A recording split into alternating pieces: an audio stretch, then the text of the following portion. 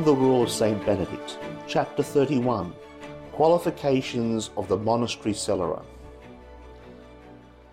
As cellarer of the monastery, there should be chosen from the community someone who is wise, mature in conduct, temperate, not an excessive eater, not proud, excitable, offensive, dilatory, or wasteful, but God-fearing, and like a father to the whole community.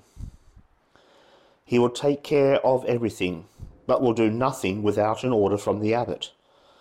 Let him keep to his orders.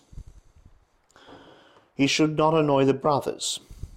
If any brother happens to make an unreasonable demand of him, he should not reject him with disdain and cause him distress, but reasonably and humbly deny the improper request.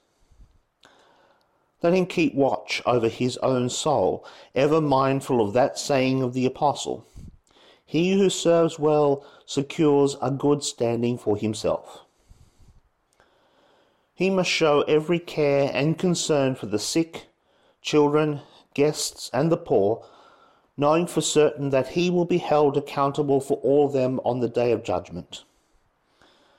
He will regard all utensils and goods of the monastery as sacred vessels of the altar, aware that nothing is to be neglected.